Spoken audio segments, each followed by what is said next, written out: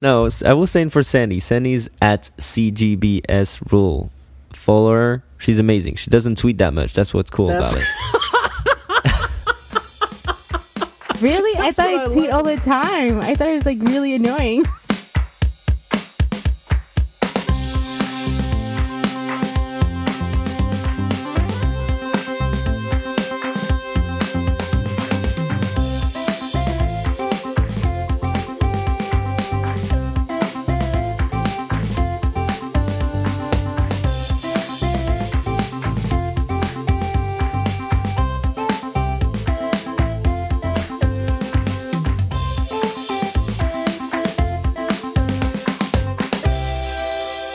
It's April 10th, 2016. I'm Ryan. I'm Sandy. And I'm Yannick.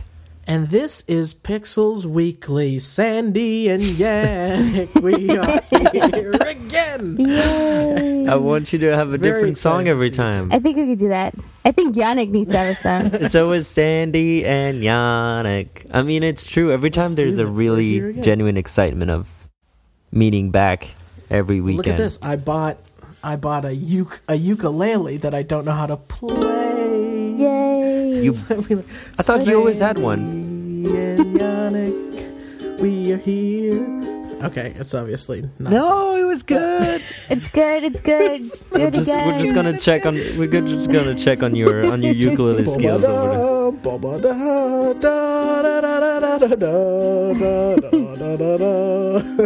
We should all play the ukulele. We should all learn how to play it, myself Yeah. included. there. Why do we always Oh. bother about copyrights? We just let Ryan do the musical break with the ukulele. That's right. No permission needed. No, Exactly. Confidence. Unless we're not original. In that case, We will do that. So what do we have this week for Hodgepodge, guys? I'm really excited about this week's Hodgepodge. A lot of fun stuff. I think the big things right now, it's gearing up for convention season. So we have the international tickets went on sale, sold out. TI Yeah, TI. 2016. BlizzCon 2016 is going to be huge. This is the 10th anniversary for BlizzCon. Tickets go on sale April 22nd and April 23rd. So that should be really exciting. And that would be, BlizzCon is the... I was going to say, for people who don't know, what happens at TI and What is BlizzCon? all these things that happen? TI would be the international is the last major for the Dota 2 finals. And that's the premier tournament for Dota 2 players. Then BlizzCon is pretty much everything Blizzard related, but it's also home to the finals for StarCraft 2, Hearthstone, Heroes of the Storm, and now Overwatch. Overwatch will be officially out when BlizzCon takes place, so there should be some Overwatch tournaments for that as well. Really? Oh, man. And that thing is World of coming in hot. Warcraft has tournaments. That's fun. What? I try to watch it. I don't understand it. It's an arena mode. I don't get it, but people play it and there's money in it. So Get it, but people play it. I play WoW for the game. I don't really play it for the PvP aspect. And the last bit is Esports Olympics. That should be really interesting. It's also in Rio. Everything's in Brazil. The Brazilians get all the cool stuff. But it's a huge esports tournament. National teams, people coming in, all your big games will be there. Your Dota, your Halo, your StarCraft, all that will be there. And you're defending your country for the top gaming title. And that's pretty cool. We have an Olympics. Suck it, other sports. Crazy. yeah. So when you sent me that article, I remember it made me remember of a time of like another article that I read or another news that I read where there was this project of doing the equivalent of Olympic Games in esports and in like digital sports in general. Will that Olympic like they call it e-games, right? Am I correct? I think, You're gonna call this event the e-games, right? yes, e-games. And is it gonna be? Are we gonna have stuff like not just video games, like stuff like drone racing, which is an actual sport. And I remember, I think 2 weeks ago, a 15-year-old kid won the drone racing contest of some sort. Is that going to be a thing, or is it just like exclusively games and the traditional esports scene that we all know and we talk about here on the show a lot? It's PC games, console games. They're thinking of mobile games. So your Hearthstone you can play on a mobile device. And I have seen them for BlizzCon. They play Hearthstone on iPads. So that's pretty cool. But it's your big games, your Call of Duties, StarCraft, all that kind of stuff. That's what we're looking at. God, Video all of this games. makes me feel super old. Super old. It makes me feel super amazing. All right, Yannick, what is your hodgepodge? We're only gonna do one chord. We need something more. Yeah, we need more than one chord for this one, because everybody knows here that I love this game, and I'm I can finally say with the ukulele in the background that the drought is over, ladies and gentlemen. The drought is over. The content drought is over. Destiny is getting in an update on April 12th. If you follow Destiny, you probably heard about it. I wanted to recap the last stream reveal that they had the last Tuesday. So this content is free. It's just going to be an update. It's just going to be you downloading a patch on your game, and you will just update and add new stuff. The big thing is that they are completely revisiting the Prison of Elders activity. I remember, Ryan, you played with me a year ago. It was this activity that was introduced into the House of Wolves expansion DLC. And it's kind of like this arena mode where you combat and fight waves of enemies in different rounds. There's up to 6 rounds in the highest level difficulty in the past, and when you finish all those rounds, you get to go to the treasure room, where you get treasures out of it, and the last round is a boss. So it's kind of like those rounds that are repeated. Here they kind of like revisited. They made it more replayable, meaning you're gonna have bounties that are gonna have to be kind of quests or activities that you're gonna have to complete, and each rounds you cannot really be passive in those rounds, because you're going to have to accumulate points for each monsters that you kill, and those points are going to be filling out quests. There's going to be requirements, like every week you're going to have to do a round where you have to get 30,000 points, and then on a weekly basis you have to gather 90,000 points. I don't know exactly the numbers, but there is going to be also with that new rewards with that update. So you're going to have new armor, new weapons around that activity, obviously. New set of gears, and the biggest thing about gear is that they're going to have stuff called chroma. So on certain gear, you're going to be able to add a certain color to your gear. There's going to be yellow, I think white, red, and blue. And so like, I love this. There's going to be those like new Spectre gear, and those each faction, if people play Destiny, they probably know the faction Dead Orbit, New Monarchy, and Future Warlock. They each gonna have a new set of gear for each subclass: Warlock, Titan, and Hunter. And each of those gear, you're gonna be able to apply a chroma. Those chroma, the way you get them, the way you loot them, they're items that you get from activities. You can get them from multiple activities, but mainly from this new box that you get. And you can earn up to 3 what they're called Sterling Treasures boxes per week. Why do they have to have a custom name for everything? I know, it's crazy. It gets really complicated. And it's not colors, you guys. It's chroma. Yeah, and those Sterling Treasures boxes, and this is where I'm also going to go into the controversial part of this update. But let me finish with that first. Sterling Treasure boxes are a source for new armor, chroma. So the little transmog, like colors. They're not shaders. People know if they play Destiny, shaders are the one that change the color of your armor.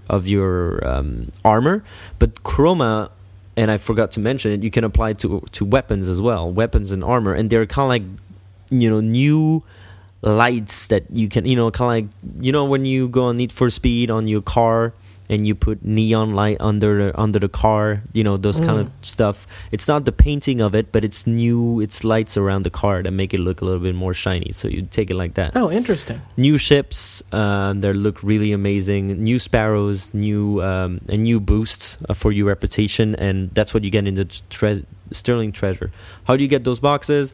You play PvP matches, one weekly PvP match in the week. So that will force you to, like, come back every week, play a little bit of PvP, complete the revisit Prison of Elders activity, where also in that activity you'll find those monsters, the Taken. They added new Taken bosses in there. They have put in jail some Taken like evil monsters. They are in the prison. You're gonna have to combat them, and therefore every weekly reset, every Tuesday, you come back to your postmaster, and he will give you the Sterling Treasure boxes that you deserve from the activity you did the week before. Now, the thing is that those Sterling Treasure boxes can be purchased via in-game transaction. People say that it's only cosmetics, and I will give a little warning on that. It's gear that you can infuse, so technically you can get gear on there, armor, not weapons but armor, and they are at the lowest light, so they're pretty much, to simplify, irrelevant for combat. They're not powerful enough for combat, but potentially they have perks and stats that are relevant for you. So if you want to optimize your gear and have the exact, you want to have more ammo for your sniper rifle, then you can buy those Sterling Treasure boxes and get a chest piece that has the sniper rifle ammo boost, and you can get away with that just by buying stuff, not even playing the game anymore. So people have been on the verge being like, is it pay to win, is it not? People are like, all right, whatever, if you want to pay, it's not going to change my game. It's not like you're going to be super overpowered and everything, but whatever. I don't want to take too long on that. There's a lot more to this update. They're bringing back some popular Year 1 legendary weapons that we saw obviously being deprecated with the Year 2 version of the game. They're bringing them back. They're updating it. They're bringing some other old exotic as well. They have one PS4 exclusive sniper rifle. It's called a Zen Midair. It's like that explosive like sniper rifle. If you kill people with the 3 bullets in the magazine, it gives you a 4th one that grants a huge explosion if you hit someone with it. It's kind of like you charge a sniper rifle, so that would be super fun to play with. There's going to be a Taken sword. So you remember in the Taken King and that new game, they introduced sword, and there's going to be a new cool looking badass Taken sword. Pretty wicked stuff. And and besides that, they're gonna have a few shaders, a lot of cosmetic stuff, a few changes to the Crucible, the weapon balancing, the sandbox. But mainly, the main purpose of this update is to answer to complaints of people that have been saying that they can only get maximum light. They can farm gear only by doing the raid. They can get to max level only doing the raid. They've introduced that new light system. The only problem is that at end game, the only thing that would really help you get to max light levels would be the raid. And now they have extended. They have kind of like forgot about that mechanic, and they have allowed every activity, strikes, Crucible, Prison of Elders, and the raid, which is the Oryx. That's good. To give you a gear that will have relevant light level, and so essentially getting people to do a variety of things again instead of just one thing. So it's complicated for people that don't play it, but to sum it up, they really want you to be either you're a casual guy that cannot find 5 people to do a raid with, or you can be that guy that still has a solid raid group. Either path will get you at some point, whether it's the most optimized or not. It can get you to the max light level, and it won't exclude you from any activity. If you only can do strikes here and there 20-30 minutes per day, you can still do it, and you can it's matchmaking, so you can jump in there alone and you will be matchmade with 2 people, and you will still be able to get relevant gear out of it. Because what's happening right now is that there are those activities that nobody do anymore, because the only thing they reward is gear that is so light level, like so not powerful, that it's not even worth doing those stuff, except for fun and except if you like the mission, if you really love the game. But there's going to be a lot of stuff here for a free update. Last year we would have seen such content coming out, we would have been like, how much is it going to be? This time it's for free, so can't complain about it. We're really expecting the more to come, and the bigger piece to come out in fall, probably for a potential DLC, but those are only rumors. Don't take it for certain. But well, it's the internet. I'm sure they'll find a way to complain about it somehow. Oh yeah, everyone complains. Isn't that what the internet's for? Speaking of online persistent world shooters, I'm at level 30 in the Division, and now I'm kind of doing the like end game stuff, the dailies, and that type of thing. And I didn't know this until I read it this week, but if you play The Division and you think you're going to continue to play The Division once new stuff comes out, on Monday there's a patch coming out that drastically changes what your materials are worth. And when I say drastically changes, I mean for the worse. So take all of your low-level materials now and convert them to high-level materials. You can go to the main base. I'm giving like a tutorial. Go to the main base, go to the crafting station, and you'll find out how to turn all your lower-level materials into higher-level materials. It's going to become way more costly to do that starting on Monday. So do it. Oh no, the show comes out on Monday! You still have time. I think they apply it on Tuesday. I think they apply it on Tuesday early morning, I think. So you still have time. You have Monday to do it.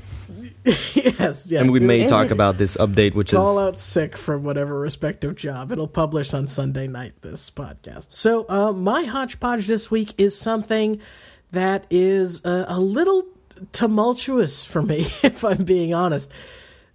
You guys know about Final Fantasy VII, yes? You know that they're remaking this game? Okay, well, what you may or may not know is that there's been a lot of news on it since it was originally announced, and one of the pieces of news that came out maybe a few months back is that Final Fantasy VII, the remake, and Final Fantasy VII is my favorite Final Fantasy of all time, was going to be episodic or come out in parts, and this made everyone go, oh God. Final Fantasy VII was one game. It was meant to be played as one experience all the way through.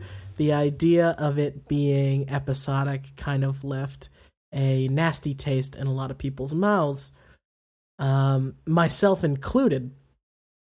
But just this week, in an interview with the game's producer, Yoshinori Kiratse, which I think is how you say that, he said, quote, "It will essentially be a full-scale game for each part of the multi-part series. If we were just looking at each of these parts, one part would be on par with the scale of one Final Fantasy XIII game." Now, that was reported by IGN. This is great news. To me, this is great news because you can go on howlongtobeat.com and see that Final Fantasy XIII and XIII-2, these games are about anywhere from 20 to 50 hours long each, and I think that that's a good amount of time to spend with a Final Fantasy. And if we're getting 3 of those out of Final Fantasy VII, now I'm curious, are they going to do multiple acts? And because that game does have breakpoints that split well into acts, or are they going to tell it from multiple sides of the story? There's characters in that game, or it's very ripe to hear their side of the Final Fantasy VII story, especially the bad guy Sephiroth. But I won't talk too much more about Final Fantasy VII because I'll be talking about it again later on. But that's my hodgepodge for the week. There's been a lot of Final Fantasy news. There's Final Fantasy VII, the remake, and the new game coming out with the movies and the shorts and all that stuff. So it's 15. Yeah, it's an exciting time for Final Fantasy fans.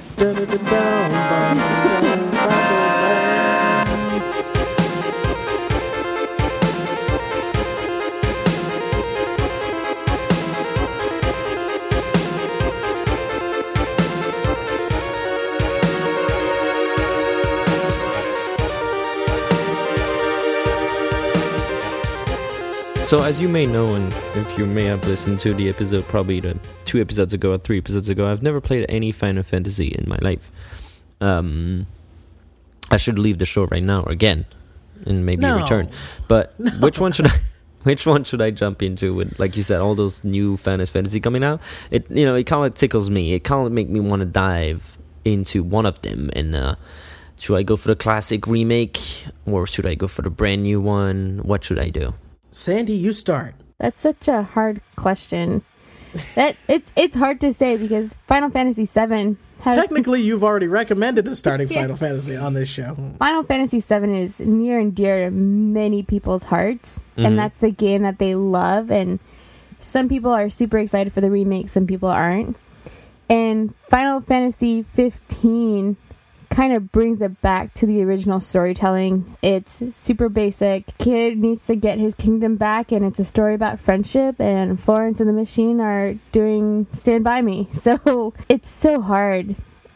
I don't even know. I can't get them both. I guess my question to you, Yannick, is can you stand turn-based combat? I've never been into turn-based combat. Okay, so you're probably not going to like most of the traditional Final Fantasies. Right. This is a true RPG. Yeah. A lot of people fall into different camps. I am in a Final Fantasy VII camp. It sounds like Sandy's fiance is in the Final Fantasy VI camp.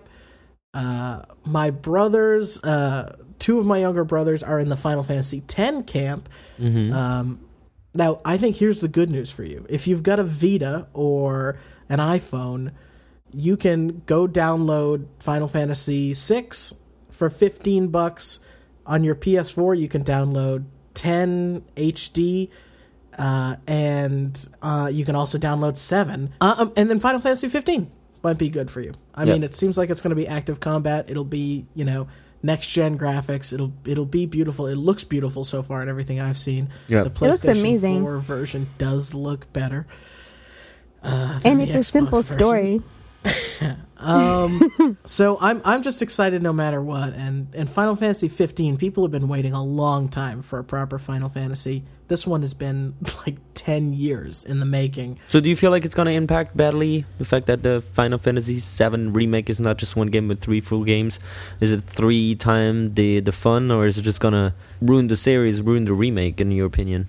That's a good question. I mean, like I said before, Final Fantasy VII as it is, when it originally shipped on PlayStation, when I bought it, or when I convinced my mom to buy it, it came on 3 discs. So the game, in and of itself, structurally, does have kind of 3 points where you would go, okay, it seems like now we're ready to go and do, the next leg of this journey and sort of tell this part of the story. I don't know if they're going to break it up like that or how they're going to break it up, but if it was going to be just a couple hour chunks at a time, I was worried. Now I'm excited. So if these are $60 games each, I'll pay $60 for the first one, and maybe they're going to get $180 out of me, or maybe it'll just be $60, but we'll find out together. Yeah, I don't think the remake will cannibalize the new game at all. People have been waiting for such a long time for a proper remake, and they're going ham. Square Enix is going ham. There's a super duper collector's edition, there's a collector's edition, there's a regular edition, there's a digital version, and I think people that want it will buy everything. There's movies, there's a YouTube series. They're really going all in with this story. And if you want to start fresh, if you want to know why everyone loves Final Fantasy and you want those new graphics, 15 is probably the way to go. Okay.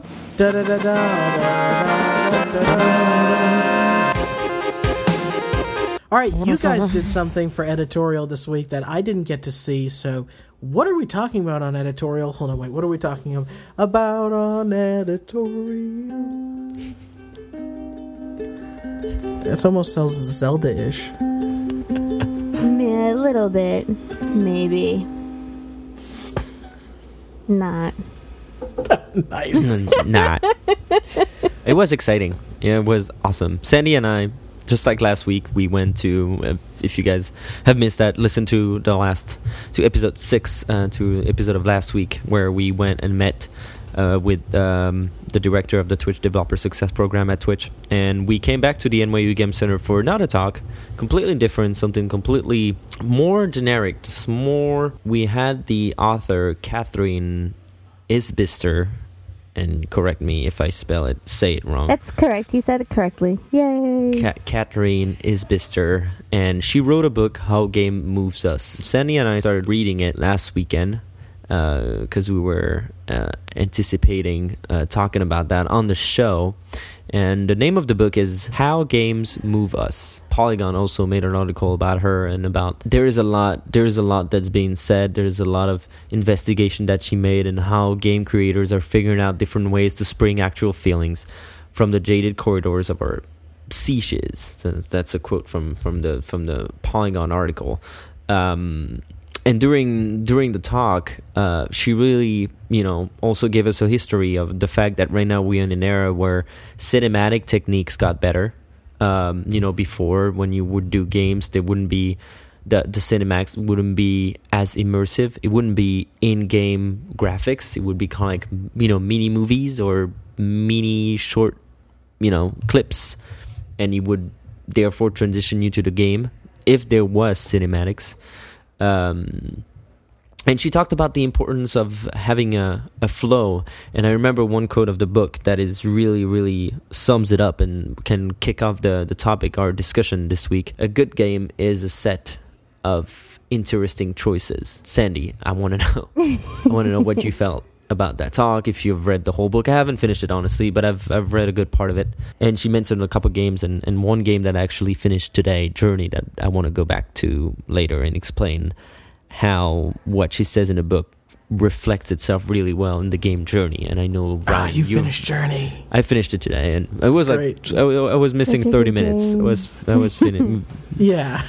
But go ahead, Sandy. Tell us a little bit about the talk, about the book itself. The big thing that's really interesting that she talks about, she's actually a PhD in psychology, and she's one of the founding members of the NYU Game Center, which makes it even more interesting, is that there's certain things that when we play a game, there's certain things we feel, there's certain emotions that are being pulled out of us, and they're being pulled out of us very intentionally. And she talks about Journey.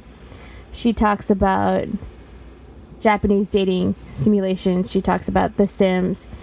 And there was one quote, I believe she's talking about Sid Meier, where he's playing this very basic rudimentary game, and the point of the game was you have a little pet, and what you can do with this pet is you either make it really good by treating it well, or you make it evil by abusing it. And over time, he started abusing his pet, and he felt really guilty about it because deep down he knew this was wrong. And it's how our social interactions reflect into our gameplay and into what we do and how we feel about certain things. She also brought up BioShock, where you have the choice of, do you save the little sister or do you not save the little sister? Here's something that's super grotesque and evil and is worthy of dying, but at the same time it's also worthy of being saved.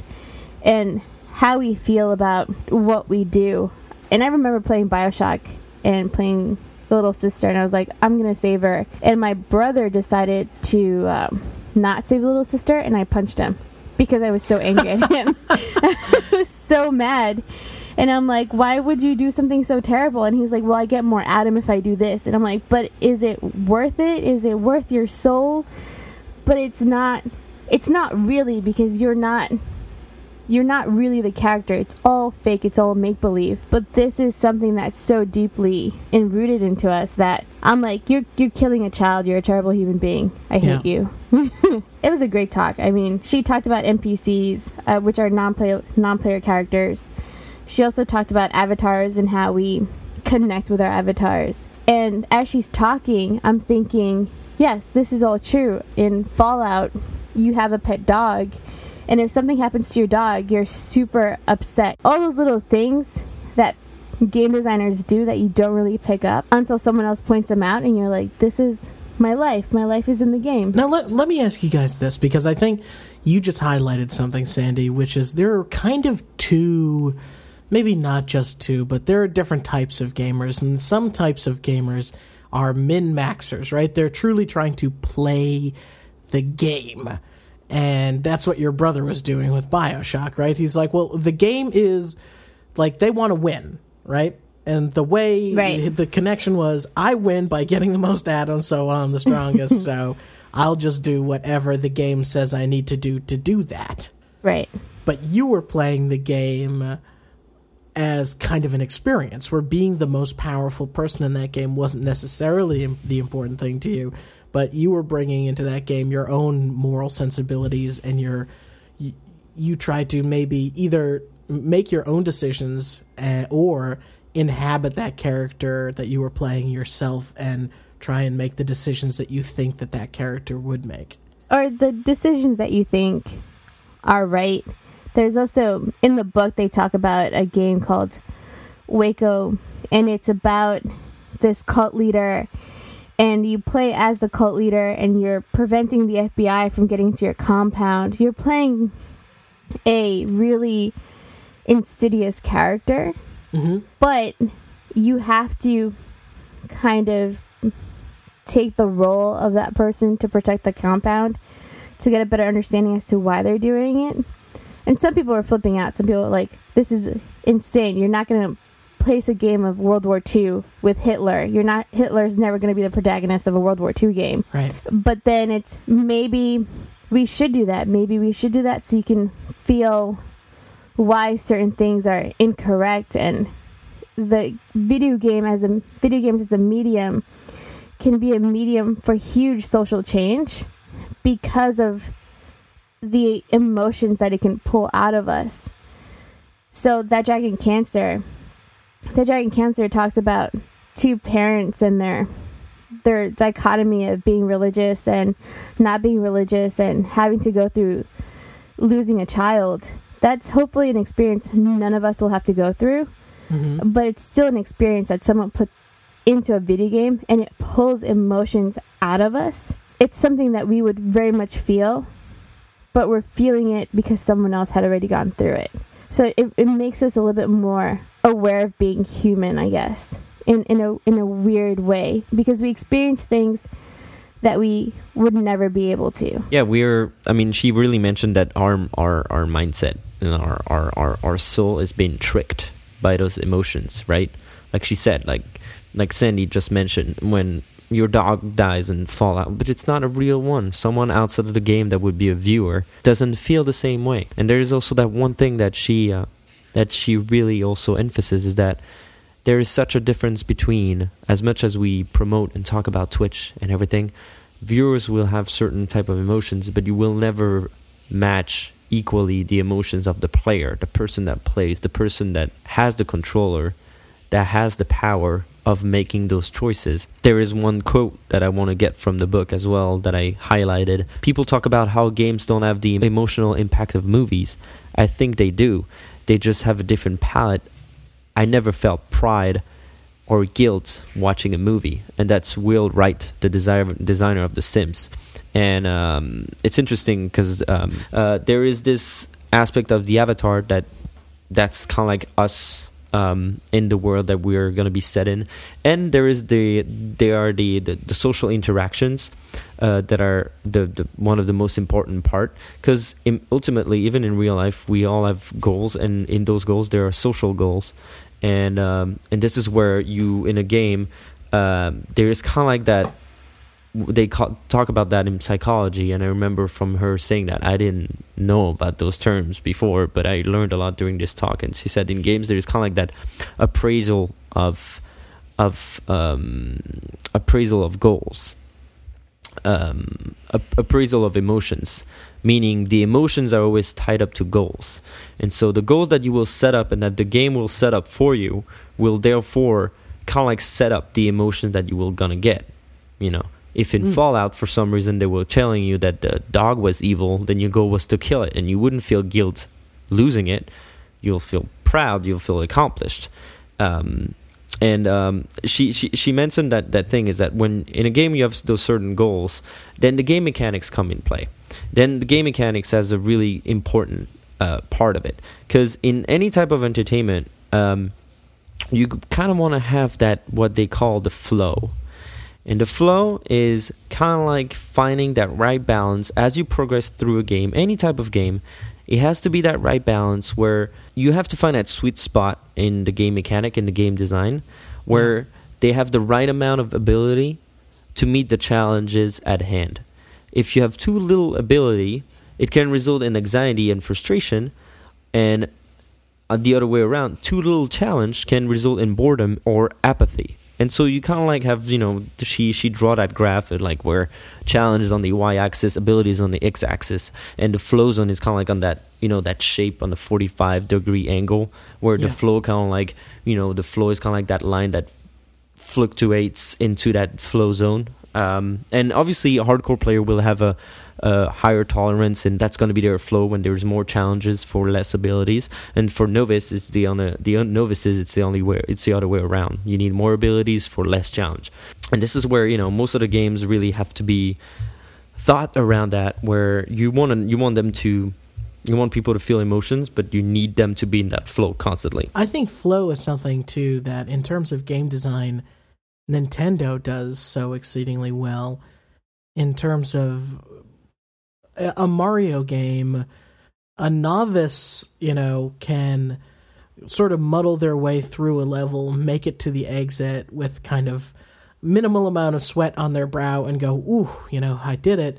But there are certainly certain levels in a Mario game, or if you want to say get all the stars in the level, or get all the red coins, where you're gonna be pretty good at Mario in order to pull some of that stuff off. Yeah, flow state is interesting because flow, I think it's why so many people, different types of gamers identify with different types of games, because everybody's flow, right? It's like you can kind of group them together, but everybody really has a very particular skill set, and they're good at particular things. Like, for example, I'm not so good at memorizing things. So games that require me to memorize a lot of things, like a MOBA, for example, know every character, know every ability, know what I'm going to be facing at any moment, I'm really lousy at that.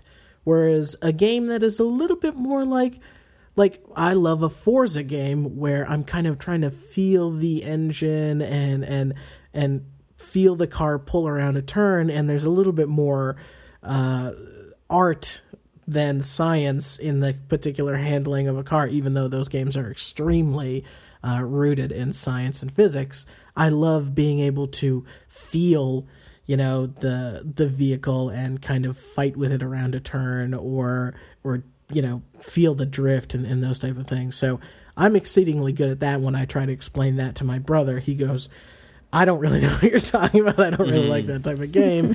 Meanwhile, when I play an RPG with him and he's telling me, my two youngest brothers they know what the item drop in Diablo is based on the tiny little icon it is on the ground, and then they're like, oh, that's either going to roll stamina for you, you hope it rolls stamina, or it's going to roll something else. I was like, how do you remember that? I can't do it.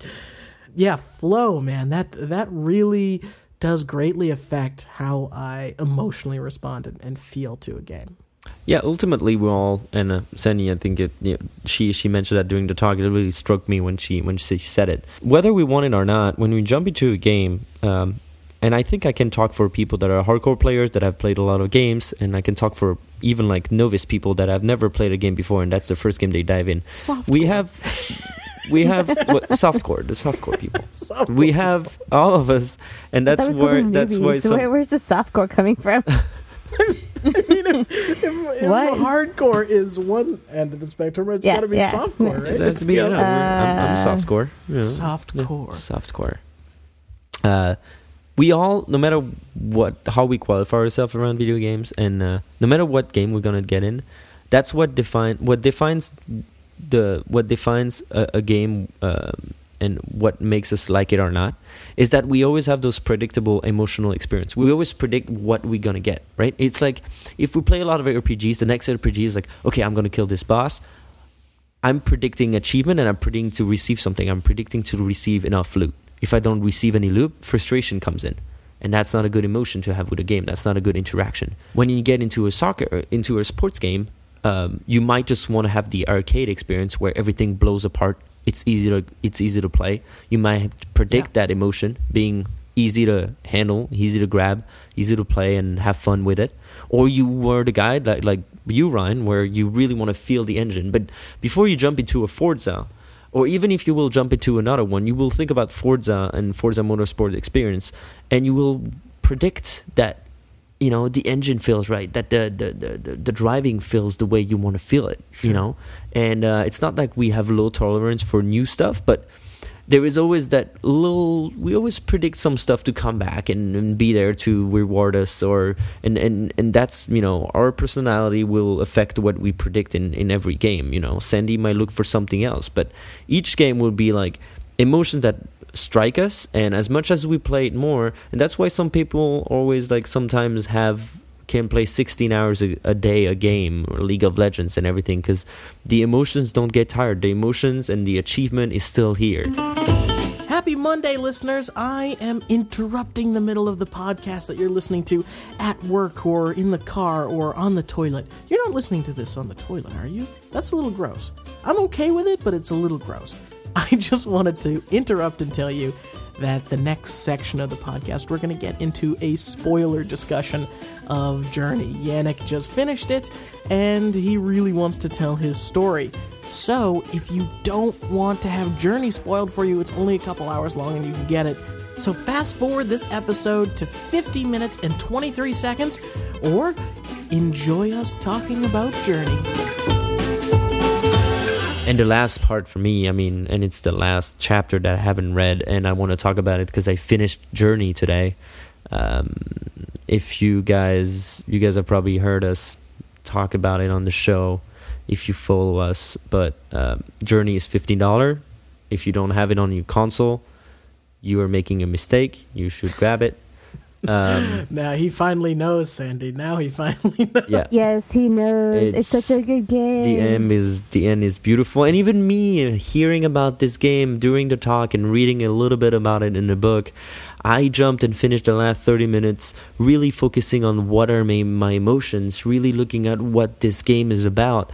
And without any spoilers, you play that character that you don't personalize. It's that character that doesn't have a lot of facial expression. It has a basic outfit. It's just that cape, red and everything. Mm-hmm. And it's one of the few games where you play a hero when it's your avatar. But turns out your avatar is so small compared to the world that surrounds you.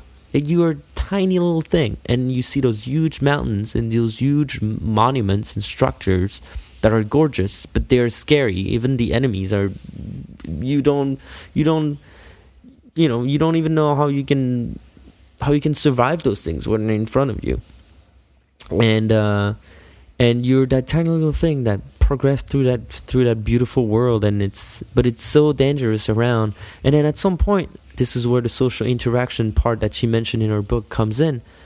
There's that one little tiny other character that join you through your journey, and sometimes they disappear and sometimes they reappear. And at the end of the game, this afternoon I really focused on that, and I was so happy to have that person come back with me, and sometimes leave when they would leave me for my at some point into the adventure. In the world, I would lose them. That's how the game does. Like sometimes you play with someone and sometimes you don't. Yeah. But I was talking about that with your brother yesterday, and I talked about it with Sandy. Devastating. I was devastated, but in the first hours that I played, there was no visual cue that it let me expect that I'm playing with someone else. There's no cues. Curtis, your brother, I talked about that with him yesterday. I was like, hey, so I read that book and I went to that talk of that author, and she just taught me that the game that I've been playing, Journey, when there is another character similar to me, just my other twin, it's an actual person that plays with me. And I've been torn by it, playing it, not knowing if it was an AI, artificial intelligence, or if it was a real person. It really triggered me. Sometimes they do something where you're like, oh, that seems like a real person. Yeah. Right? But I wasn't sure. Because then that real person really looks like an AI in the way it behaves sometimes. Right. And so I'm like, is it a real person or just, like, I don't know. That therefore, after that, it just, they just capture movement of that real person and then they transfer to an AI. It becomes a bot after that. I don't know. But it's still, really tricked me. And I was like, oh, now I kind of want to replay it again and see those people appear. And there's that beautiful last scene, the way it happens. It's just gorgeous. And I'm like, oh my God. And I was having so many emotions. I was sad it was done because I could have done it for another 2 hours. But you can play the game again. That's the cool part about that game. Yeah. You can play it again, and it's such a. When I played the game, I was like, don't leave me, other person. You're the only one here. And it makes you realize how much in real life you want to belong to something. And if you can't belong to something, you want to have at least somebody else there with you enjoying the experience. and I'm like, oh my god, this is life. And one of the things about, I have to say this about Journey, is that, like, once you also realize you were playing with someone else, and the game gives you only one rudimentary method of communication, right, which is pinging or Yeah, just making a sound. There's something to that, like, I wanted to thank the person. Yeah. Or I just wanted to be able to say something to them, and you can't. Oh, I have the final scene in my head. You know that I can't say it. It's not just you gonna can't spoil say it. It's Well, so how about good this? though. How about this? Before our whole talk here, I will Journey is interject into the show, telling people what timestamp they can go to if they don't want to hear any spoilers. So, yeah, no, talk about the end, because we should. I mean, it's been out for like a few years, like 4. So Right. Yeah, it's been remastered and it's been out already. But yeah, the end is really okay. I mean, I'm gonna englobe the end in like a larger scene that you guys think. But when you go up that hill with that storm, and in the very, very far horizon, there's that other person that climbs a little bit before you. It climbs this like snowy storm and gets, blown by the wind left and right. And it's the same for you. And as much as the control gave you the power to move up, you can't really go that fast. Yeah, well, and the game makes you feel that struggle. Oh yeah, it makes you feel the struggle of the wind. You're really slow. Like you're cold. There's a storm. It's snowy. You feel cold. I had my roommate next to me watch me play, and she's like, "That's just me in the winter of New York City." I was like, "Yeah, it feels like it. I feel cold right now." And there's that tiny little partner of yours, companion, that is over there, and it's been a while you haven't seen him. And you try to reach out to him, and you finally get closer. And as you get closer, I think not even metaphorically, you like physically die because of that storm that is too heavy, and that world that really like is too big of a element for you to resist from. And then you go and you do that beautiful path, like all sunny in the snow in the mountains. You fly. There's carpets everywhere. You do that path, and then you join it's kind of like that road to paradise as I imaged it. Like the way I saw it. Yeah. It's kind of like that road to paradise. It's almost the afterlife of sorts. Mm-hmm. There's so many metaphors you can make. Oh, yeah. And then you reach, and then you think it's over, and I didn't get why the end just ended like that, but then you get back to the snowy storm, and you get on top of that mountain, and I love how I walk side by side next to my companion, and like you said, I spam the bleep, bleep, bleep, the little beep beep, Bling, like we were bling, communicating. bling. Like when he would like beep 4 times, I would beep 4 times, and it'd be like us kind of like beeping after each other, and then the path would get narrower and narrower and narrower, and then you side by side, and then one has to be in front, and then you kind of like your 2 shadows with the angle of the camera kind of like merge into one person, and you enter that white light on the top of the mountain.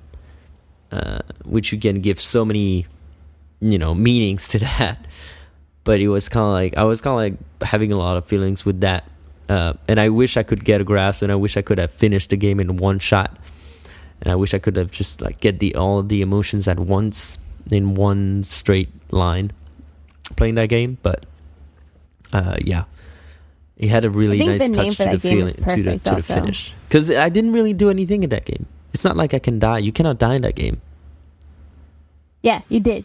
It's a metaphor for life. Yeah. It's exact. I think it's such a perfect name for the game. I mean, Journey. You realize in the grand scheme of the universe and just who we are, regardless of whether you believe in something or you don't. You yourself, you're just this tiny little entity in the universe. And everything around you is beautiful. You have to absorb it. You have to make the connections that you can make. And then it just ends. And then you realize the beginning and the middle is what mattered the most to get to that ending. And you're like, oh my God, how have I been living my life? What have I been doing? Is every Is every interaction that I make meaningful? Is everything having some kind of impact? That game messed me up for a good reason. Sounds like it did. Yeah. It's like, even talking about it now, it's one of those things that I played it. My fiance played it first. I played it after, and we did it all in one sitting. And it's just, it reminds you of how fragile everything is, and just how you have to enjoy everything in that moment. And you're just like, I can't handle this. I can't deal. Mm-hmm. I'm like, this is too real. But then you want to play it again, and you want to tell everyone, play this game. This game is so, I'm like, this game is so real. You have to play this game. Do it. Yeah. Whether people get it or not, it's totally different. But everyone feels something when you play a game like that. Yeah. That's true. All right, guys, I want to ask you this question. I want to go and do a little bit of a round table with a list of emotions. We're talking about emotions in games here, and I don't know if you know this, but there was, for a long time, people suggested there were 7 basic emotions: happy, surprised, afraid, disgusted, angry, and sad. But there's a whole movie based on this. It's called Inside Out. Inside Out. But some researchers in Glasgow, I Scottish. That was Sounds not a fancy. good Scottish. So bad. Wee lass. Yes. Daniel Latimer, age 11. Broadchurch.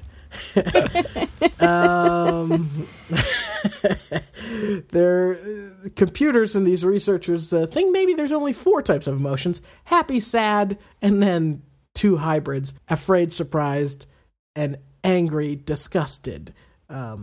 Those are 2 hybrids based on the types of motions that our face makes and our feels. So what I want to ask you guys is, let's go down this list of 4 things, and I'm going to give you an emotion, and you tell me what game you think about when you think of this emotion. All right? Oh, interesting. Here we go. I'm going to start with happy. Any Mario game. I mean, they're just fun. Mario games are fun. They're happy. They're happy games. I totally agree with you. Yeah, happy is, to me, it's Mario. It's Mario all the way. And the music's so happy, so I'm just like, I dig this. Or really any This is Nintendo great. game. I mean, anytime you play a Mario Kart, you're like, oh yeah, that's right, this game is really good. Yeah, even with the blue shell, you're like, it's totally fine. Yeah. I'll deal with it. Maybe Animal Crossing. They're just happy games. When I think Mario, I think Animal Crossing and Nintendo, I just feel happy. It's a tough one because I was thinking about happy, but happy with a set of friends, like in co-op, kind of like atmosphere. And I was thinking about one game especially, which is Mario Party. I never remember leaving Mario. Yeah. I never remember picking up Mario Party and being sad or, like it was a waste of time. Like it was always the funniest time ever in my life, probably. The company we've said all the Jigglypuffin facts about. Now we're all like, it's the happy We world. love them. It is, right? And Xbox and PlayStation is nowhere near fun. It's just destruction and weapons. Well, yeah, isn't that true though? That it seems like When you have that idea of the best games on it, yeah. Just like when it's gonna be intense. Now, oh my God! Oh, the ukulele! Don't break it.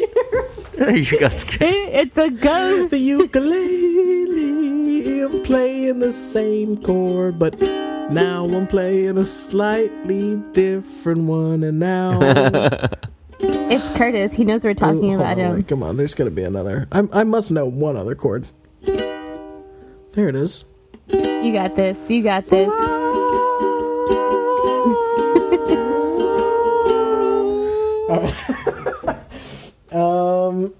What games have made you sad? Believe it or not, Metal Gear Solid 4, Guns of the Patriots. Guns of the Patriots or Sons of the Patriots? Pick. I'm like, there's a Sons, there's a Guns, there's something in there. There's a sons, a guns, and a son of a gun. It's something in there. Every time I've played it, every time I've watched somebody play it, it always messes with me. I can't even talk about it. I'm just like, the tears start welling up, and I'm like, I can't deal with it. I can't deal. Well, I'll bounce between two titles here for me, and I'm so stupid. Final Fantasy VII. The one we just talked about 20 minutes ago. The game we were just talking about, Final Fantasy VII. No spoilers, but is a game with such a heart-wrenching moment in it. And I can't deal. I can't deal. You can't deal, right? And it's one of those things where when it happens to you, you can't help but feel something. And I remember playing it with my cousin and watching my cousin begin to cry as it's just two guys in a room playing a video game crying. But it's okay to cry, guys. It's okay to cry. Yannick, I know it's so hard to think of sad games. I can't remember of any. Yeah, like, it has to be. I'm thinking about one adventure storyline based with a strong identity to the avatar I'm playing. But I mean, I can't think of anything else than the one that I played today, Journey. I mean, I was kind of sad. So not sad. That the end. It's not like at the end. The end is a mixed feelings kind of thing. A lot of stuff are going through your head, but overall, the experience is like kind of like sadness. There's a lot of stuff that you don't understand. There's a lot of stuff that make you see that you're just a tiny person in this big world. You don't have, the elements are overwhelming. Everything, you're kind of like a victim of everything that's happening around you. The only thing that's good for you are the red carpets. That's how we're gonna live our lives. I don't know where it is, but I think ThinkGeek sells the Journey scarf, so you can get the big long I need it. Scarf. I need it. How about games that have made us feel angry and disgusted? Bloodborne. That's it. I'm out. Drop the mic. I hate this game. I hate it. I hate it. I hate it. Even today, I was like, I'm going to keep on playing it. The problem is that I have 2 hours ahead in front of me. So those 2 hours are pretty much going to be dedicated to waste because I'm going to die on that boss and I'm going to leave the game. No progression will be made. And I'm going to be a dummy because I'm going to buy Dark Souls 3 because it's going to be the exact same thing. So what are you putting yourself through? See, that's interesting to me because what you're saying there is that that's not necessarily a game that the game itself is telling you a sad story or not a sad story, but an angry story or a disgusting story, although it is a little disgusting. It's kind of gross. Its mechanics are making you feel that. It's the whole feelings out of this thing. I mean, every mob that you... Not every boss. Every mob that you kill is an achievement. It's like super old school. And you always have to re-question yourself, because if you get too much in that routine, that next wave of enemy, you're just going to die on it and lose all your echoes, and you have to come back. And all you farm for that last 2 hours, that's the worst part. The currency that you've earned, you can lose it at any time. And then you look back at the time. You look at the time, it's like... that's if you know that it's currency and you're leveling up and everything. So you look at the time and you're like... Wait, it's 4 p.m. and you tell me that I have the exact same amount of money than when it was 2 p.m.? Is that what just happened now? And then you hate it. You hate yourself. You're angry. Because you can only be angry at yourself and at that stupid game. You don't even feel sad for yourself. It's just like you feel like a dumbass. Like you're worth nothing. You're worth nothing in this life. I will tell you a game that is angry / disgusting for me. And not because I was disgusted with the game, or that the game made me in a fit of rage, but The Last of Us. Naughty Dog's The Last of Us. You can get it on PlayStation 4, it was on PlayStation 3, and this game has a sequence in it with certainly a disgusting character who you're sort of battling / trying to run away from, and the ending of the game certainly has moments where it's either rage-inducing for you, not like, oh, I'm screaming at my TV, but in terms of you can feel how angry your character is, or you can be angry with the choices that character makes at the end of the game. So I think that was an emotional roller coaster of a game for me in terms of anger and disgust that made me make that face, no doubt. I think Dead Space was gross. Dead Space. Explain me again what this game is about. Well, Yannick, you can get it for free. That's true. Yeah, That's actually true. That's how it sounded familiar. I was like, I heard about it this week. It's free. Dead Space is Resident Evil 4 in space. It's great. Yeah, it's so gross. What did it make you angry, though? Well, it's gross. It's a gross game, and there's mutant alien babies coming after to get you. Yeah. Anytime people do babies of any sort. I can't. God of War has a lot of disgusting moments in it, too. Oh, no. You know which game is, like, really annoying? The one that... Dante's Inferno. Doesn't that have a character that has babies that come out of nipples? Yeah. It took her a while. It took you a while. I'm like, there's not that many games when they do that, Sandy. No, it was supposed to be the God of War with Dante, and I was super excited. I watched Daria play it. I couldn't play it. It's gross. Yeah. I don't like it. It's a God of War-esque. It's a God of War-like. It's a Gao-like. It's a poor copy. It had a great story, and they totally fudged it, and I don't like it. I'm angry right now thinking about it. This is the voice of anger. What other emotions? Is that it, Ryan? Huh? You got more for us?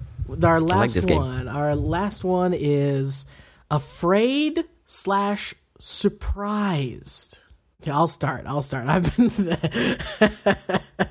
You guys both just fell into a sea of silence. It's like, what? Well, let me jog your memories with this particular title. Rockstar's Red Dead Redemption. Oh, yeah. Has easily one of the most surprising ends to a game, and certainly moments of pure dread towards the end that have made me afraid and surprised. But I'll cheat and do two games here too. The original Resident Evil 2 and Silent Hill, these type of old PlayStation 1 survival horror games, they used to scare the crap out of me. And the new survival horror games where you're in first person in all these that keep coming out also scare me, but I love them. I love them to death. Hard games all the way. I would say BioShock 2. I played it in the dark, and I was playing as Alpha, and I forgot that you play as Alpha. Oh. So I thought a Big Daddy was coming for me, but it was just my shadow. And the music really messes with you there. And I was like, oh my god. Wait, I was just doing the Doctor Who theme, not the... Yeah, that is not BioShock at all. Nope. Nice try, Rye. But that sticks in my mind so much, because I texted, I'm like, oh my god, I scared myself. That's me. I know I'm missing a bigger piece in my memory, but I have two right now in my head. And why two? Because you mentioned one, Resident Evil 3 for me. Oh. Because that has because it was my first Resident Evil. Oh, so that would be scary as hell. Plus the tyrant. Yeah. You just keep busting down walls and surprising you. Oh, yeah. Oh, man, I remember that right now that you mentioned it. And there is another game that I don't even remember how it goes, but it was so scary that I maybe didn't even play 2 hours of it. Alone in the Dark. Yeah. Super scary game. Alone in the Dark on PS1. Yeah. Oh, my God. That was scary as hell. And I was just too young for those games. This is one of the games where I was like, my mom, I would have been like, why did you buy that game? Why did you make me buy it for myself? You just should have said no. You should have documented yourself and be like, no, there's Mario if you want. It's true. And you Alone didn't. in the Dark. That's a good pick. All right, guys. I think that does it for this week's editorial. Listeners, as always, you can get every episode of the show for free at pixelsweekly.com. You can follow us at PixelsCast. I'm at Ryan Quintel. Sandy's at... it's super complicated. Just say it as fast as you can. CGB That's rules. super complicated. Super complicated. Super complicated. And Yannick, you're I wonder if that's available. And Yannick, where can we follow you? Yan_Guillemot, GUILLEMOT. I'll let you guys know when I can pick up the @Yannick. That will be super awesome if I can grab that for someone. We have 11 million listeners. Speaking of listeners, you can write into the show at pixelsweekly.com. And just like a listener did, Jordan Tushingham, I believe is how you say that last name. But Jordan said, "Good evening, ladies and gents. Just wanted to reach out and personally thank you for your hard work in your show. I'm a recent separated veteran, U.S. Coast Guard," which, what did separated mean? We looked this up, Sandy. It means he's no longer serving with the U.S. Coast Guard. He's no longer serving. So after he was done with the Coast Guard, he moved to Syracuse in New York with his beautiful wife and lovely daughter. I'm adding those in. I'm really bolstering it up for him. And he says, "As I'm not familiar with the area because my wife grew up here and I was brought up outside of York, Philly, I find myself lost because I have no local friends or family despite my immediate to share gaming and tech with. She's not that into tech or gaming, so it's hard for her to relate to... Yet. What? Sorry? We'll get her into gaming. Yet. Yeah, we'll get her into it. It's hard for her to relate with what I have to say, and I resorted to extensive YouTube, Twitch, and podcasts to get my fix and make me feel at home. Anyway, I stumbled upon your cast, instantly fell in love from the beginning. That is so sweet. Thank you, Jordan. I'm desperately trying to get my foot in the door in computer repair, as I've been doing that in my free time for years. But unfortunately, it's a lot harder to get into without a degree. So in the meantime, he's a mailman, which is crazy. What a crazy job that must be, seeing all those dogs and how. I think that'd be a pretty cool job. You think so? You get to see people's mail. Yeah, you see people's mail. It's federally protected. You would open it if it was just about you. It's federally protected in two ways because Jordan was trained to federally protect, and now he's federally protecting the mail. So, anyway, he crams his day with so many podcasts, and he gets so excited when new ones are releasing. So keep up the great work. It doesn't go unappreciated, at least by me. This is so cool, you guys. I'm sure you I'm excited. Love this as much as I did. I think it's pretty cool. Yeah, it's our first one, and when you sent it to me, I told all my friends and everyone, and he did. And I cannot thank him enough. And we're always gonna try.